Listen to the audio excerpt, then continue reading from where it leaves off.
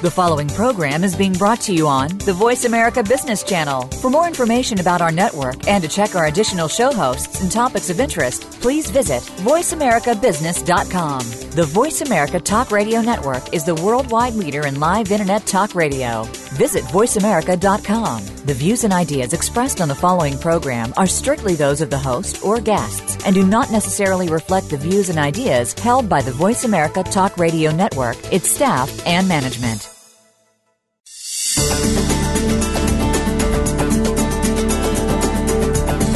The most important thing about your business could be how your products are packaged. Packaging is the signature that you leave everywhere, and it speaks volumes about who you are and what you do. This is Ditch the Box with David Marinak. In today's show, we'll talk about marketing, increased sales, and how it relates to product packaging.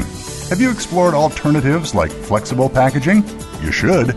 It can save your company a bundle. Now, here is David Marinak. Hi, everyone, and welcome to Ditch the Box, the marketing / flexible retail packaging / how to build your brand radio show. I'm David Marinak, your host. As you know, our show is about marketing and flexible retail packaging with a few other related topics in between, such as how to build your brand, dealing with major retailers, and even supply chain. Today, we're honored to have with us Kevin Coen, president of Fannie May Brands, and if time allows, we'll wrap up today's show with news and notes surrounding the retail packaging industry, inbound and outbound marketing, and dealing with major retailers. But first, back to our featured guest and Fannie May Brands. Fannie May Brands is currently comprised of 3 brands: Fannie Mae Confections, Fannie Farmer, and Harry London, with manufacturing and distribution headquarters located in Ohio and marketing services located in Chicago. Fannie Mae is a multifaceted business comprised of company-owned stores, franchised retail stores, wholesale, e-commerce, fundraising, and business gifts. Fannie Mae is owned by 1-800-Flowers, the world's leading florist and gift shop, which purchased these brands back in 2006. The first Fannie Mae retail store was opened by H. Teller Archibald in 1920 at 11 North LaSalle Street in Chicago. During World War II, while other companies chose to change their recipes when ingredients were scarce, Fannie Mae stuck with its exact recipes, making only what it could often, which meant closing shops early because no more candy was available. Never was the taste of candy compromised. Back in 1934, Fannie Mae had opened 48 stores in Illinois and surrounding states. In 1946, just after World War II, Fannie Mae created its most well-known candy to date, the Pixie, by pouring caramel over nuts and then placing them on a conveyor to be drenched in chocolate. Nothing wrong with that. Today, the brand is celebrating its 95th anniversary by thanking its fans for their loyalty and making them one of the most beloved brands in Chicago. To celebrate its 95th anniversary, the brand has been doing daily giveaways on social media to promote its entire portfolio of sweet treats. In commemoration of the brand's 95th anniversary, Fannie Mae has launched a limited collection of Revival confection tins.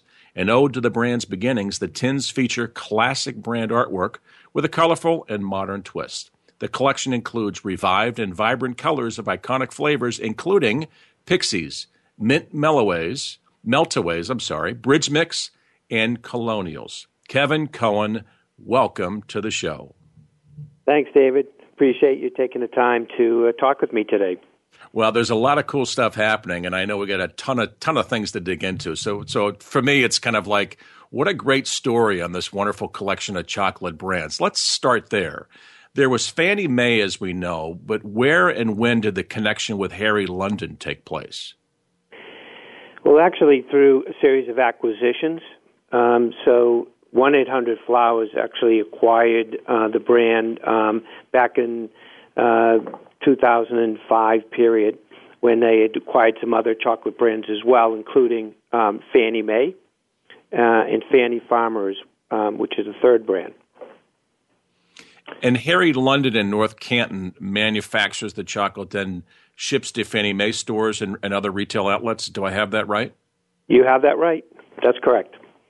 Now, how many Fannie Mae stores are there, and are there Harry London stores, or is that mainly the manufacturing facility? No, for the Fannie Mae stores, we have over 80 stores. And the Harry London brand, we just have our headquarters stores located right there in Canton, Ohio. Absolutely, and it's beautiful, Canton, Ohio. I've got a few. I just remember the days. Do they still do the big tours for the chocolate factory like Willy Wonka? We do. Actually, it's quite interesting each day seeing the buses pull up. And, we just broke a record just recently where we had almost 500 people came through the store on one particular day. So, yeah, quite an interesting place to be.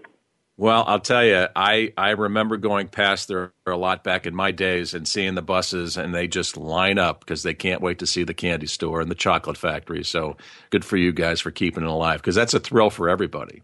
Yeah, who wouldn't want to be in a chocolate store? Sorry? Yeah, who wouldn't want to be in a chocolate factory? Exactly. Oh, my goodness. No, I find it fascinating. The business of candy and chocolate continues to evolve, meaning it's no longer just the bricks and mortar stores, if you will. It's wholesale and e-commerce and fundraising and business gifts. Is there any one segment like e-commerce or fundraising that's a clear-cut growth or profit leader for Fannie Mae? Well, that's a good question. I think, well, obviously, in general, the consumer segment, e-commerce, is a growing channel, and that we don't see that declining. We see that will continue to be, a big channel going forward. I think most people now have really adapted to purchasing that way, and obviously with delivery being enhanced significantly now, including same-day delivery, that's going to continue to be a growth channel.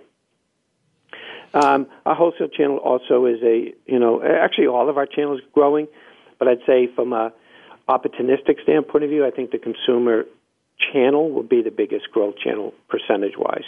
And when you say the consumer channel, that's the brick-and-mortar kind of stores, if you will? No, I'm sorry. The consumer, we call that is our e-commerce, our website. Got it. Business.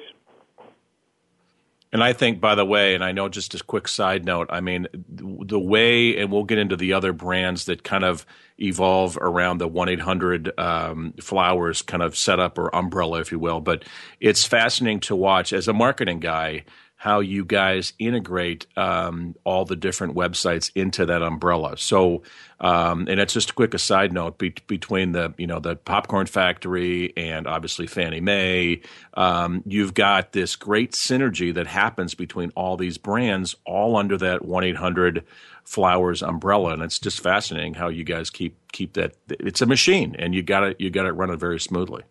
Well, thank you. Now, does Fannie Mae and Harry London, do they produce private label? When you talk about wholesale, is that private label kind of candy and chocolate for other companies? Well, it's both. I mean, obviously, our branded business is our most important business for us. But yes, we do private label as well. We do it under both Fannie Mae as well as Harry London. And that's a great opportunity for us for two reasons. One, private label in general is a growing segment, as a lot of retailers are trying to use private label to segment their brand, make points of differentiation. And for us, it also allows us to really keep our plants at full capacity. So we look for opportunities that offset our branded peak business. Sure. And you guys in particular, and I find it fascinating, the whole kind of private label, if you will. I mean, do people come to you with their own recipes, or do they say, "Hey, Harry London, will you kind of whip something up and see if it, fits what we're looking for?" Is that kind of how that goes? I'm just curious. It's a little bit of both. Predominantly, they come to us because they know we're very good at what we do. And so, yes, they usually have some ideas of things that they would like to try from a recipe standpoint of view. Right. And then, it then becomes more a collaboration between us. And that whole process has got that's not something that happens overnight. I mean, you've got the test kitchens and I know you guys are, the scientists there, and not to make it sound crazy, but you guys are coming up constantly with new flavors and flavor combinations. So that's something that takes time, right? Over a period of time to kind of really come up with a new flavor or a private label flavor for somebody. No? Oh, for sure. Again, this is why another reason why people come to us, because they know we test all the time, and Right. they're trying to gain some of that learning and avoid some of the pitfalls that they would have on their own if they tried to do some of the things that they come to us for. Sure. And one of the things I mentioned in the intro to this segment was during World War II, Fannie Mae stuck with its exact recipe, making only what it could, which often meant, closing shops early because no more candy was available. Right. I know you're proud to say that Fannie Mae brand still follows those exact recipes from the old days. Is that pretty much a fair statement? Those It's same definitely a recipes fair are in statement. use now? No, that's absolutely a fair statement. And then, again, we do not compromise, and that's what people, why people trust us. That's why we've been around for 95 years, is we've built up that trust. Right, and that's so hard to come by these days when everybody kind of flies by night in and out, and there's just that Harry London Fannie Mae brands just solid as a rock. Now, at the most recent Fancy Food Show in New York City, I had the opportunity to admire your new packaging line, which I know you guys are quite proud of, which, by the way, is our ditchtheboxes.com website, by the way. So click on the radio show link and look for the guest tab, and you can see pictures of the new Fannie Mae brand's packaging. But can you tell us a little bit more about how that kind of new packaging evolved, if you will, Kevin? Yeah, it's a great question. I mean, I think from an interesting from a listener's perspective, I think this would probably make a lot of sense when they hear it. But when you look at the consumer and understand how they shop, in the confection industry, there's really 4 buckets of purchasing behaviors that surround the consumer need, if you will. One is it's a self-consumption. I want to purchase something for me. And the second bucket of purchase behavior centers around sharing. They want to bring some chocolate to a meeting, or they just want to bring it to their home and put it out for people take from. And the third bucket is an everyday gift line, happy birthday, congratulations, anniversary, etc. And then the last bucket is seasonal, Christmas, Valentine's Day, Mother's Day. And so it's important to understand where consumers go to purchase those 4 different types of intentions, and which then moves that purchasing into channels of distribution. And those channels of distribution have very distinctive requirements in terms of packaging, space that you're allowed for shelves, right, and also consumer price points that kind of drive their intentions. And so what we have developed is the new lines that you mentioned that you saw at a Fancy Food Show were a new lineup for our self and shared consumption purchasing behaviors, which for the most part, that product is sold in food, drug, and mass, C-store channels. Those are the channels that drive most of self and shared consumption. And again, the preferences that the consumers look at when they're making those types of selections are very different than when they're looking at making a purchase for gift, as an example. Interesting. The whole thing is fascinating because if I heard you correctly, you kind of almost reverse engineered that in a little bit. You kind of said, "Hey, this is where it's going to be sold," like you're saying, these shared consumption, if you will, and you kind of built your packaging around that. Did I hear that right? That's correct. That's exactly right. That's the one thing, and I'm being in the packaging business in my quote-unquote real job.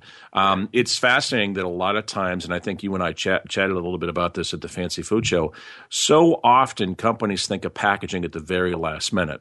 They come up with these great recipes. I don't care whether it's granola or chocolate or whatever, and they think of packaging at the last minute, and they go, I don't know. What are you going to do with it, Kevin? I don't know. How about you, Dave? Why don't you get something for it? And that really can kill any momentum that a company has. You can have the greatest thing in the world, but if your packaging stinks and your product isn't accentuated, if you will, or doesn't look as nice as it should look, then you can forget about shared consumption or any kind of consumption because you're dead in the water. And the fact that you guys look at packaging from such an elevated level is very refreshing for a guy like me, because it's so important, especially at that retail level, when you've got somebody that really and truly is going to look at that packaging first to kind of see, hey, I want to look further and see what the chocolate is like. Oh, there's a lot to it. I mean, again, you start with the consumer, and you really have to understand what is going on in the minds of the consumer. How are they looking at the selection? You know, what's driving that selection purchase? And we did a lot of research on this. That, you know, this wasn't just a gut feel. I mean, we really did spend a lot of time trying to understand this. And then you've got to look at the competition, and you've got to look at where you believe you need to be positioned within the marketplace. And there's a whole bunch of other factors that go into it before you've got something that you feel really comfortable that will be successful out in the marketplace. And again, I've got to believe, like you were just saying before, this isn't like a gut feel kind of, hey, let's go ahead and change all of our packaging. But, these kind of things, just like we were talking about coming up with flavors and recipes, these things take time. What kind of did you meet with focus groups? Were you kind of, getting, because there's a whole philosophy out there, and I know you're well aware of this, Kevin, is that, colors and color schemes. And, what was that like for a company your size? That can't be easy to kind of get and corral all these things together, if you will, to kind of pull this together. This is a major overhaul. Yeah, you're right. I mean, but there's not just one area you go to. For sure, consumer research is a key component of it. Right. There's also this industry data that will give you some insight into trends that are going on. There's going to the fancy food show, as you mentioned before. And you're walking the shows and seeing what's new in the marketplace, whether it's ingredients, whether it's packaging. Right. There's many different areas to get insight from. And then at the end of the day, it's also important you understand what your brand is and how do you bring that message to the market. And when do you set the market versus following what the market's doing. So there's a number of facets to really consider before you're finally at a point where you say, we think we've got it right. Now, as the president and CEO, we're talking, by the way, with Kevin Coen, president and CEO of Fannie Mae Brands. Kevin, real quick, how often would you even consider changing your packaging? I know, is there a timetable? Is it something every 5 years? Is there an industry standard, being in the candy and chocolate and confection business? I mean, you know that better than I do. Is that something people turn on a regular basis? Well, another very good question. I mean, one of the, it's a bit of a double-edged sword, I would say. The fact that we've been around for 95 years, people come to know us and they get very, very familiar with the look and feel of the brand. So It's always an area that you've got to be very careful about, that you don't push the envelope now because customers are starting to question who you are. And so, no, it's not something you do all the time. But you've got to be selective in the areas that you do have to move the brand forward, because we're also dealing with younger customers who are now coming into the brand and just learning about the brand and have different values and different purchasing behaviors than people who've been familiar with the brand and know it a certain way. So there's a lot of elements, as I said, that really go into changes and where you make the changes and why you make the changes, and also to go into it understanding that you're going to learn. No matter how much research you've done, you've got to really monitor coming out of the gate, if you will, how the consumers are responding. And props to you guys, because a lot of times I see it in my little world of packaging that some companies can never pull the trigger, Kevin. Some companies can never They're constantly kind of thinking about changing their packaging or thinking about kind of redoing their brand look, their brand promise, whatever it may be, and they don't get around to it. And you guys did a major overhaul, and by the way, it's beautiful. Well, thank you. And folks, I strongly urge you to go to our website, ditchtheboxes.com, and click on the radio show tab, and then under guests, you'll see some pictures. You did a really, really nice job with it. But let me ask you a follow-on question to that, Kevin, if I may. As you know, I'm in the printed flexible packaging business, stand-up pouches, barrier bags, and in fact, even the show is Ditch the Box. But it's very interesting to note that all chocolate, well, premium chocolate, like Fannie May, Harry London, is done with boxes, set-up boxes, folding cartons, even metal tins. Is this the result of just the way it's always been done, or in your research and packaging redesign, was this the type of packaging the candy and chocolate industry really kind of requires? Well, I think the short answer is yes. And the reason for it is that, it's a perishable. And so that you've got to be really sensitive to what makes that product so compelling is the taste, the ingredients, the freshness that comes out of it. And so you've got to really make sure that the protection of that product is key. So that it's almost, ideally you want the consumer to almost feel like it just came off of the production line. True. And so, so the packaging is a key component of perishable products. It's also, potential, not just taste, but it's also the construction of the product, the delicacies of the product. So it's a very sensitive product from a lot of respects, and it kind of limits you, if you will, to some degree in terms of the protection of it. But it's key, again, at the end of the day, if you're trying to deliver a great product and a great experience.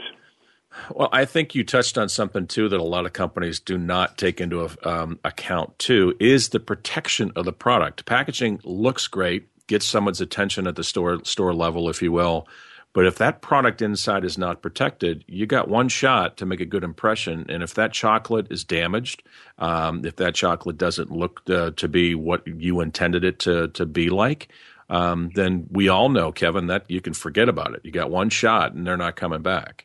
That's correct. And again, you got to protect the product on the inside as well as make it look nice, if you will, on the outside.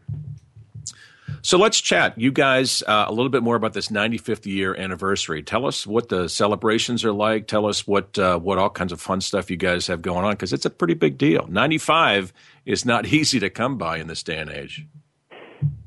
No, it's not, and we respect it. I mean, we're the gatekeepers of this particular stage of growth, if you will, but and we respect it. So the people that are involved with our brand today are very mindful of the fact of where we came from, and we don't want to and ever lose sight of the work that was done 95 years ago, because you can probably tell from my voice I'm not 95, but some days I feel like I'm getting there. Welcome to my world, man. Welcome. But we have a lot of things that we're doing. A lot of I think fun things that we're doing, whether it's social media or just recognizing the customers who have been faithful for us for many, many years. Having them come into our store, make a purchase of $10 or more, and get a free sampler box of our products. We've got a lot of activation events that we're doing. In fact, we most recently signed a deal with the Chicago Cubs. Yep. And we've been actively involved with different programs we're doing with them inside their stadium and outside their stadium. As part of the celebration as well, and that's going extremely well.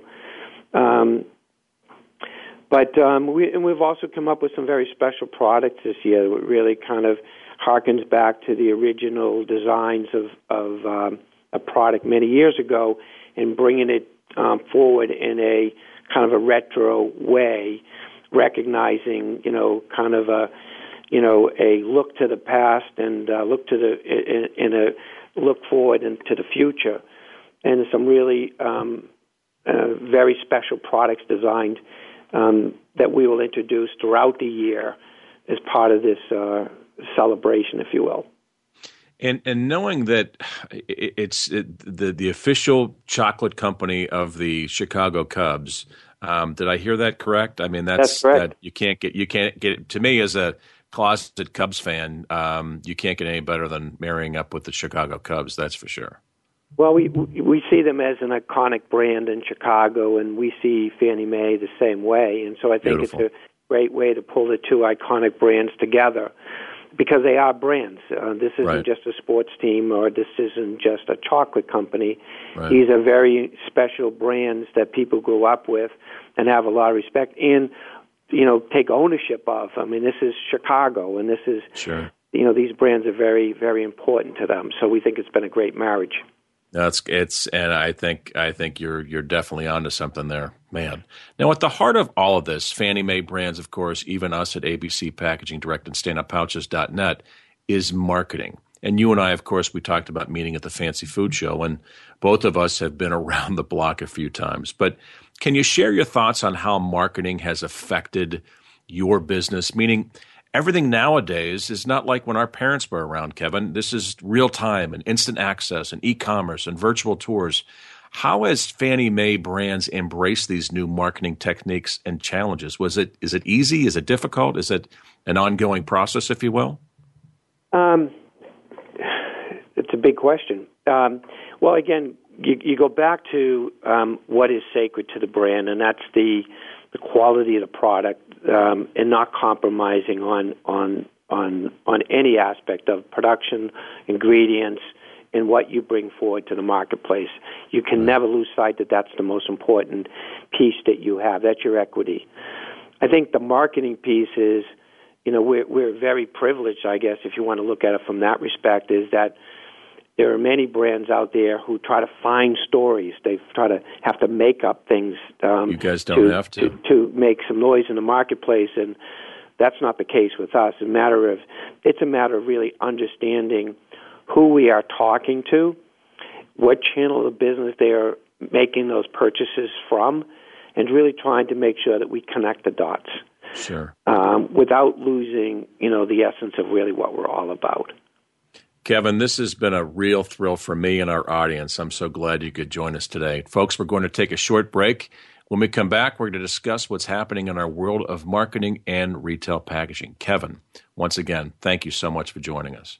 Well, thanks for having me.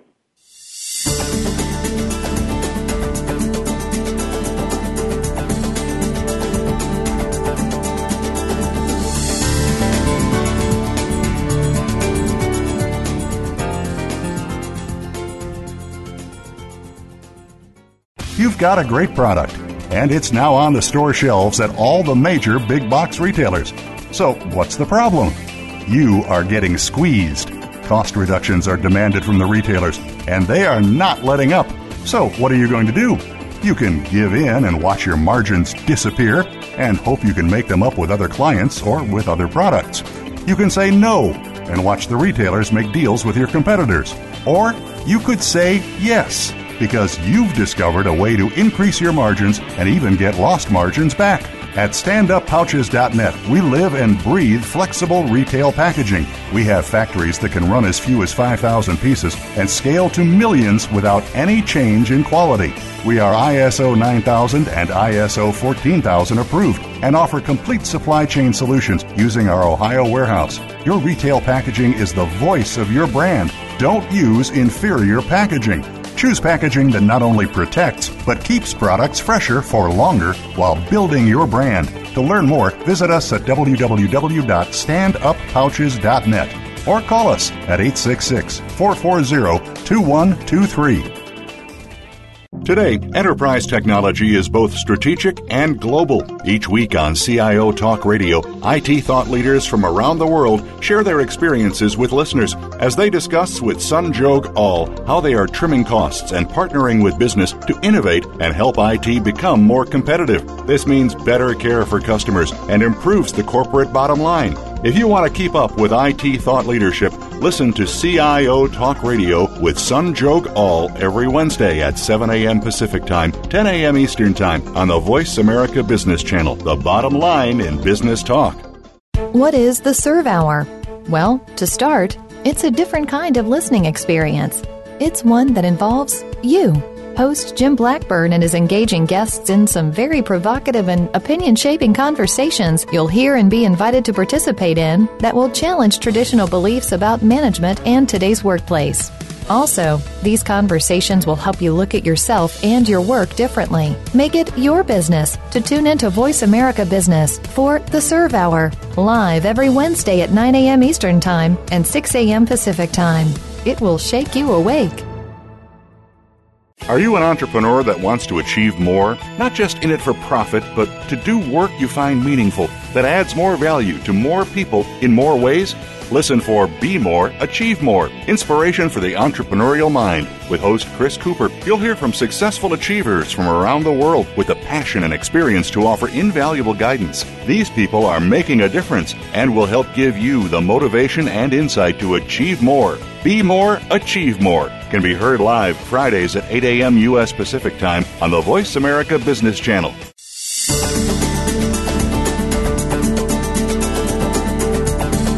You are listening to Ditch the Box with David Marinak. If you'd like more information about our program, send David an email to david@standuppouches.net. That's david@standuppouches.net. Now, back to Ditch the Box. Welcome back to Ditch the Box, and thanks for joining us for our second segment of the day. Now, normally we start our shows with the news of the week. However, since we're fortunate to have Kevin Coen from Fannie May Brands, we started him first. So now, this week's news. Some of the brands and companies you'll hear about: Campbell's, Nestle's, Whole Foods, and Albertsons. Today's news brought to you by bakeryandsnacks.com, Pet E-News, Specialty Food News, Just Food Publication, and the news service Reuters.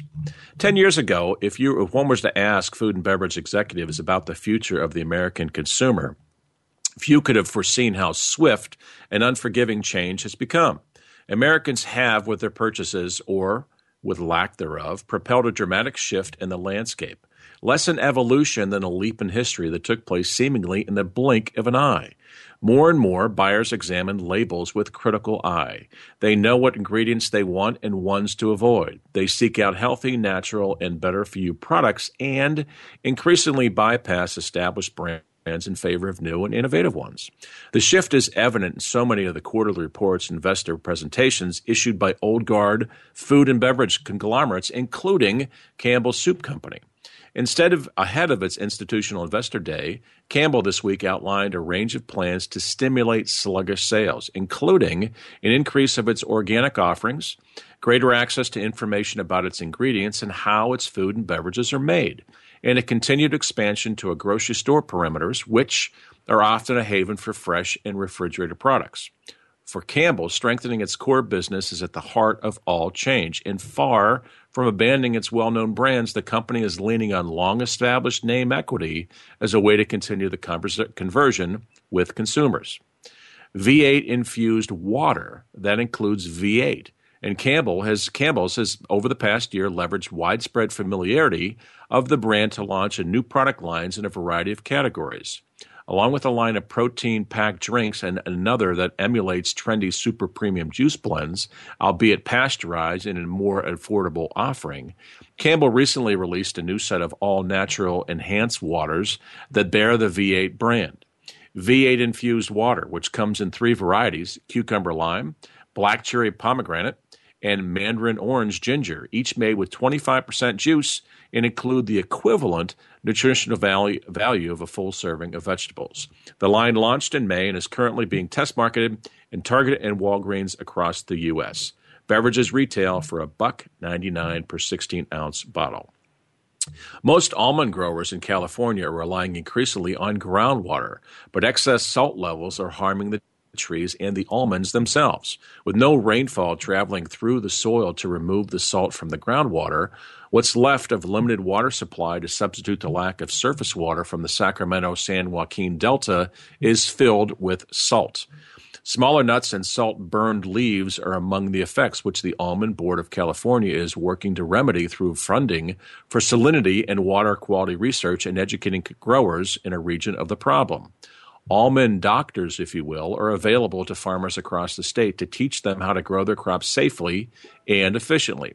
Growers are instructed to dilute the groundwater with extra irrigation water, but without rainfall, the almond crop will continue to shrink. The Almond Board projects almond crop yields to drop 4% this year, according to NPR.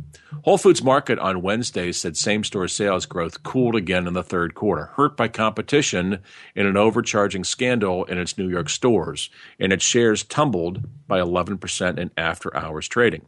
The Austin, Texas-based chain same-store sales closely watched performance gauge for retailers were up just 1.3% for the quarter ended July 5th, far less than the 2.8% gain expected by analysts polled by consensus metrics.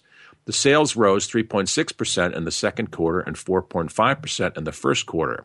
The rapid deceleration is troubling for investors who have wondered how long Whole Foods could maintain its grip on the natural and organic grocery category it pioneered and long dominated. Earlier this month, an investigation by New York Department of Consumer Affairs found that Whole Foods charged too much for some prepackaged foods at company's 9 New York stores. Executives who have apologized to shoppers said they are working to rebuild trust after national media attention hurt the sales around the country. Third quarter net income rose 2% to $154 million, or 43 cents per share, missing Wall Street's estimate. Whole Foods also dialed down its 2015 same-store sales forecast and now expects growth in the low single-digit percentages versus its prior call for growth in the low to mid-single-digit percentages. Its forecast for fourth quarter earnings of 34 to 35 cents per share also fell short of analysts' estimate of 38 cents per share. Executives in May attributed the slowdown to competition from mainstream and specialty retailers and severe cannibalization from the company's own stores in some areas.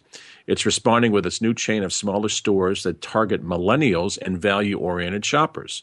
Called 365 by Whole Foods Market, it's a nod to the company's lower-cost private label brand. The company said it signed 4 leases for 365 stores and that it plans to convert one Whole Foods Market to the new concept. The first 365 store will debut in Los Angeles' hipper neighborhood of Silver Lake. Other stores slated for Santa Monica, California, Portland, Oregon, Houston, and Bellevue, Washington. Whole Foods plans to open up to 5 365 stores in the second half of 2006. KeHE Distribution was selected by Albertsons Companies as the primary distribution partner for specialty, natural and organic, and fresh products to its nationwide network of more than 2,200 grocery stores. Albertsons currently operates stores in 33 states in the District of Columbia.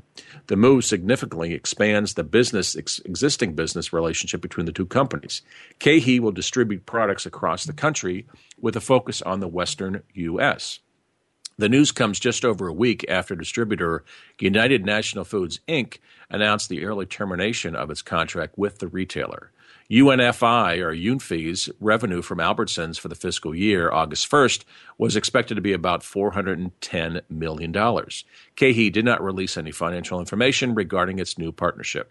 KeHE completed construction of a new distribution center in Northern California and plans to update distribution centers in Portland, Oregon, and Flower Mound, Texas. These infrastructure upgrades will grant both companies the capacity necessary to distribute products successfully to locations across the country. Big corporations are joining the fight against climate change, with Cargill the latest signatory to sign a pledge. The agricultural giant committed to increasing efforts to limit greenhouse gas emissions and support upcoming international negotiations.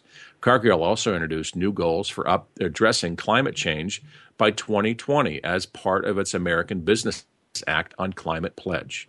Many organizations and businesses, including the U.S. Chamber of Commerce and the National Association of Manufacturers, continue to insist climate change is not man-made, protesting new Environmental Protection Agency rules that state greenhouse gas emissions come from coal-fired electric plants.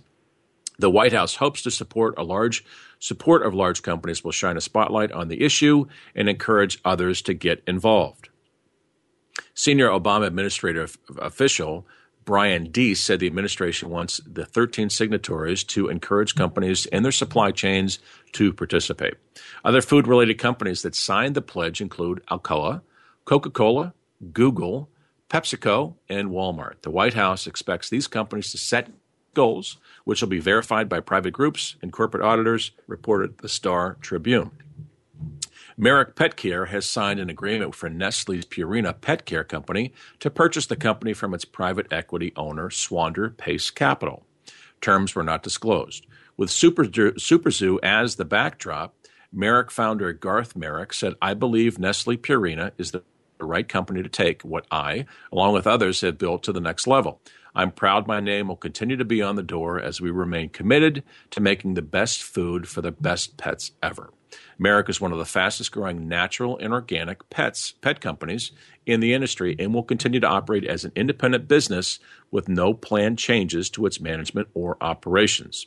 Merrick has more than 350 employees located primarily in Texas, Amarillo, Texas, and Evanston, Illinois.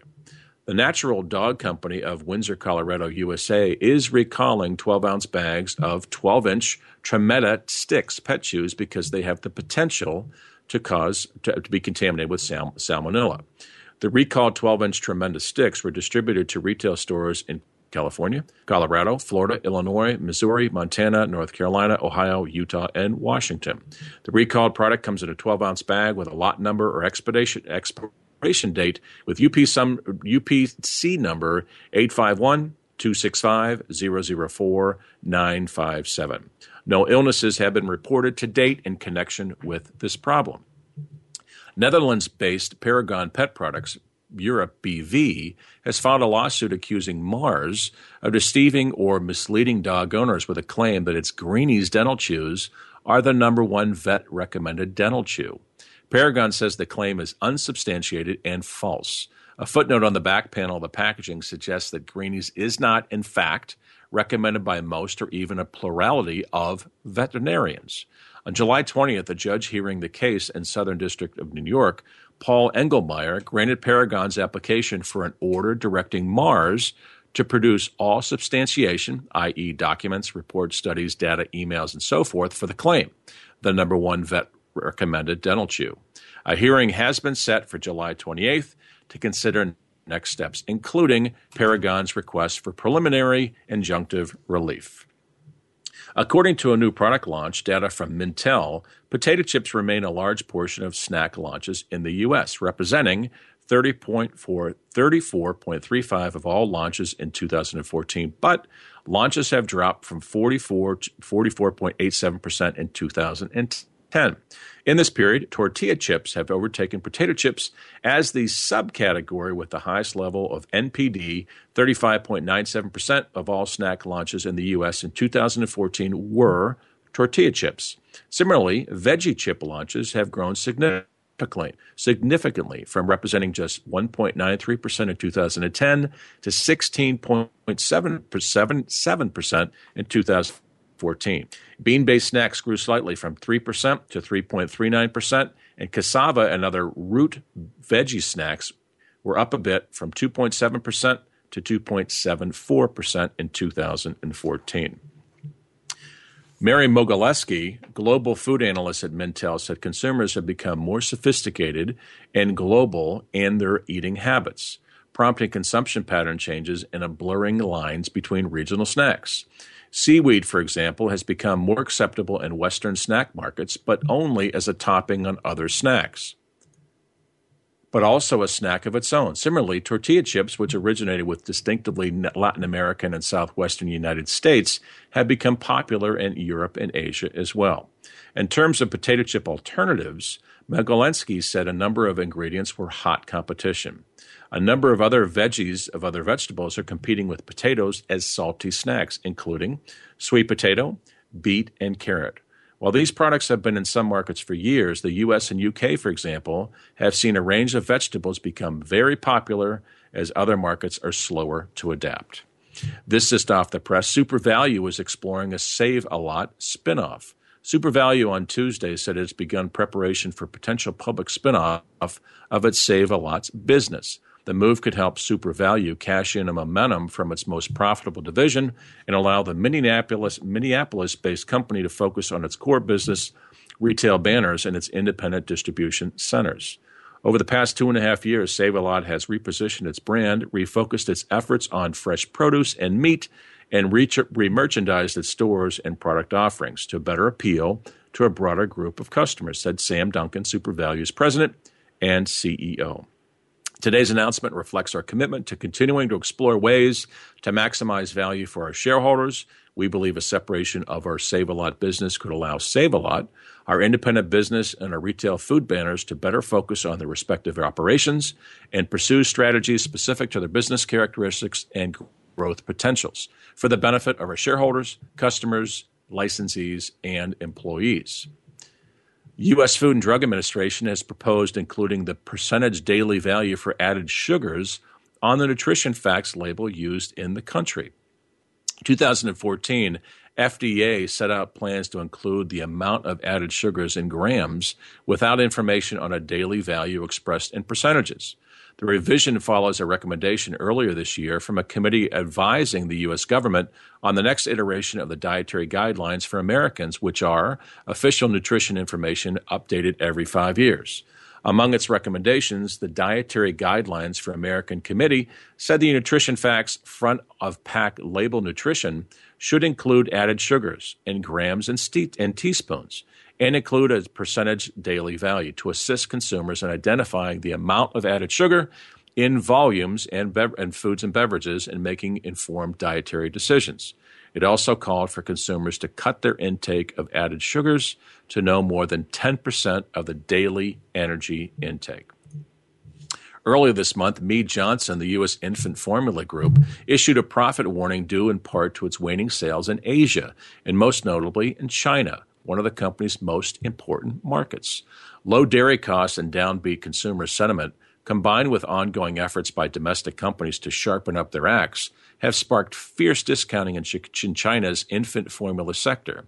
And Mead Johnson's sales have suffered as it's weighed up when and how to enter the fray and decided to fight on price in a more limited fashion than some of its competitors.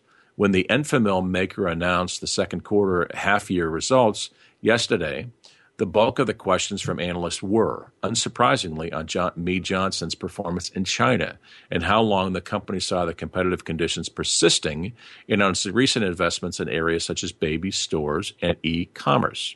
Among Mead Johnson's management, there was some uncertainty on how long the heightened competitive activity will last, but the company's senior team insisted it was investing for the long term in what President Casper Jacobson described as still a fantastic opportunity. Amplify Snack Brands, the U.S. business behind brands including Skinny Pop popcorn and Papwell tortilla chips, has set out plans to go public. The company, majority owned by private equity firm TA Associates, is offering 15 million shares in the flotation. The selling shareholders have also granted the underwriters of the IPO a 30-day option to buy up to 2.25 million additional shares. The IPO is expected to be between $14 and $16 a share. The selling stockholders include TA Associates, and co-founder Andy Friedman will receive all the proceeds from the listing. Funds and entities affiliated with TA Associates are expected to hold more than 50% of the voting power in the business when it is listed finally. When the IPO is completed, the selling shareholders will own around 77.2% of Amplify's outstanding common stock, or approximately 74.2% if the underwriters exercise the option to purchase additional shares. A date for the IPO has not been disclosed, and the company would not comment beyond what is stated in the listing prospectus. TA Associates invested in Skinny Pop last year. In April, the popcorn maker added tortilla and tortilla chips business Paqui to its business. Coco Joy adds to coconut range in the U.S. Coconut water brand Coco Joy has extended into other categories, including milks and oils in the U.S. The brand, owned by Middle East-based conglomerate FAL Group, said it was looking to tap the market of consumer interest in coconut as a major ingredient. As consumers in the U.S. and around the globe continue to recognize the health benefits of the coconut, we are proud to offer a complete coconut product line with our family of all-natural Cocoa Joy products. CEO of the group, FAL Group Beverages Unit, had said. The company is adding coconut milks, oils, flours, sugar, and snacks to its range of beverages. The U.S. House of Representatives has backed a bill that blocks moves to introduce mandatory labeling of food containing genetically modified ingredients, or GMOs. The Safe and Accurate Food Labeling Act was passed by 275 votes to 150 yesterday, pleasing industry organizations that oppose calls for compulsory labels and want a voluntary federal measure to take precedence over moves from individual states to introduce binding legislation locally. States, including Vermont, have tried or are attempting to introduce mandatory labels. A federal approach to food labeling remains the only way to ensure that Americans everywhere can access accurate information about the food they purchase.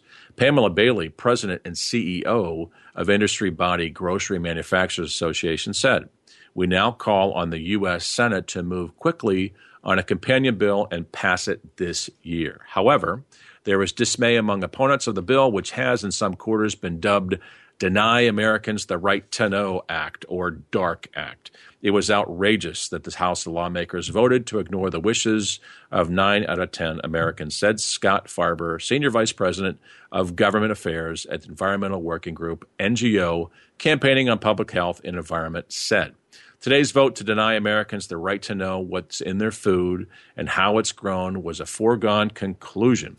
The House was bought and paid for by the corporate interest, so it's no surprise that it passed the bill to block states and the FDA from giving consumers basic information about their food. Hain Celestial has announced the acquisition of plant-based food and beverages maker Mona, which operates facilities in Germany and Australia. Mona, based in Australia, sells organic and natural products under the Joya and Happy brands, including soy, oat, rice, and nut-based drinks, as well as plant-based yogurts, desserts, creamers, and tofu. The company also manufactures private label products sold across Europe. In 2014, Mona approximately U.S. sales of $50 million in net sales and is expected to be accretive to Hain Celestial's earnings in fiscal year of 2016. With the acquisition, Hain Celestial will have 3 facilities in Europe, including plant-based beverages, 2 in Germany, 1 in Austria, serving the European market. Mona is owned by several venture capital groups and members of current and former management. We're excited to the acquisition of Mona, which expands our presence in plant-based offerings in Europe, solidifying our leadership position in the category. The acquisition increases the sale of our plant-based operations to over $100 million net sales in Europe in a growing category of branded and private label products, while providing us with additional manufacturing capacity, said Erwin Simon, President and CEO of Hain Celestial. Mona also presents us with the opportunity to expand our European product offering into Austria, Germany, and other Central and Eastern European countries, including the Czech Republic, Hungary, Romania, Serbia, and Slovakia. We plan to create sales opportunities with plant-based beverages and yogurt, which we have successfully introduced in the United States, expand the refrigerated category into desserts, extend the reach of our global brands, and leverage our existing infrastructure. Folks, that's it for today's show. I would like to thank my producer, Jamie Berling. I'd like to thank our executive producer back in Ground Zero, that is Winston Winnie Price, and everybody at Voice America. Folks, don't forget, until next time, remember, it's your product. Package it properly. Stay tuned, everyone.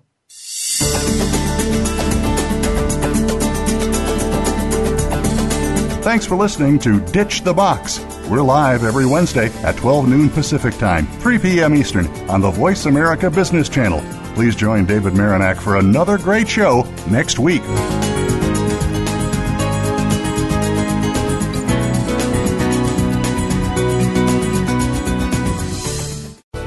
Thanks again for listening to the preceding program, brought to you on the Voice America Business Channel. For more information about our network and to check out additional show hosts and topics of interest, please visit voiceamericabusiness.com.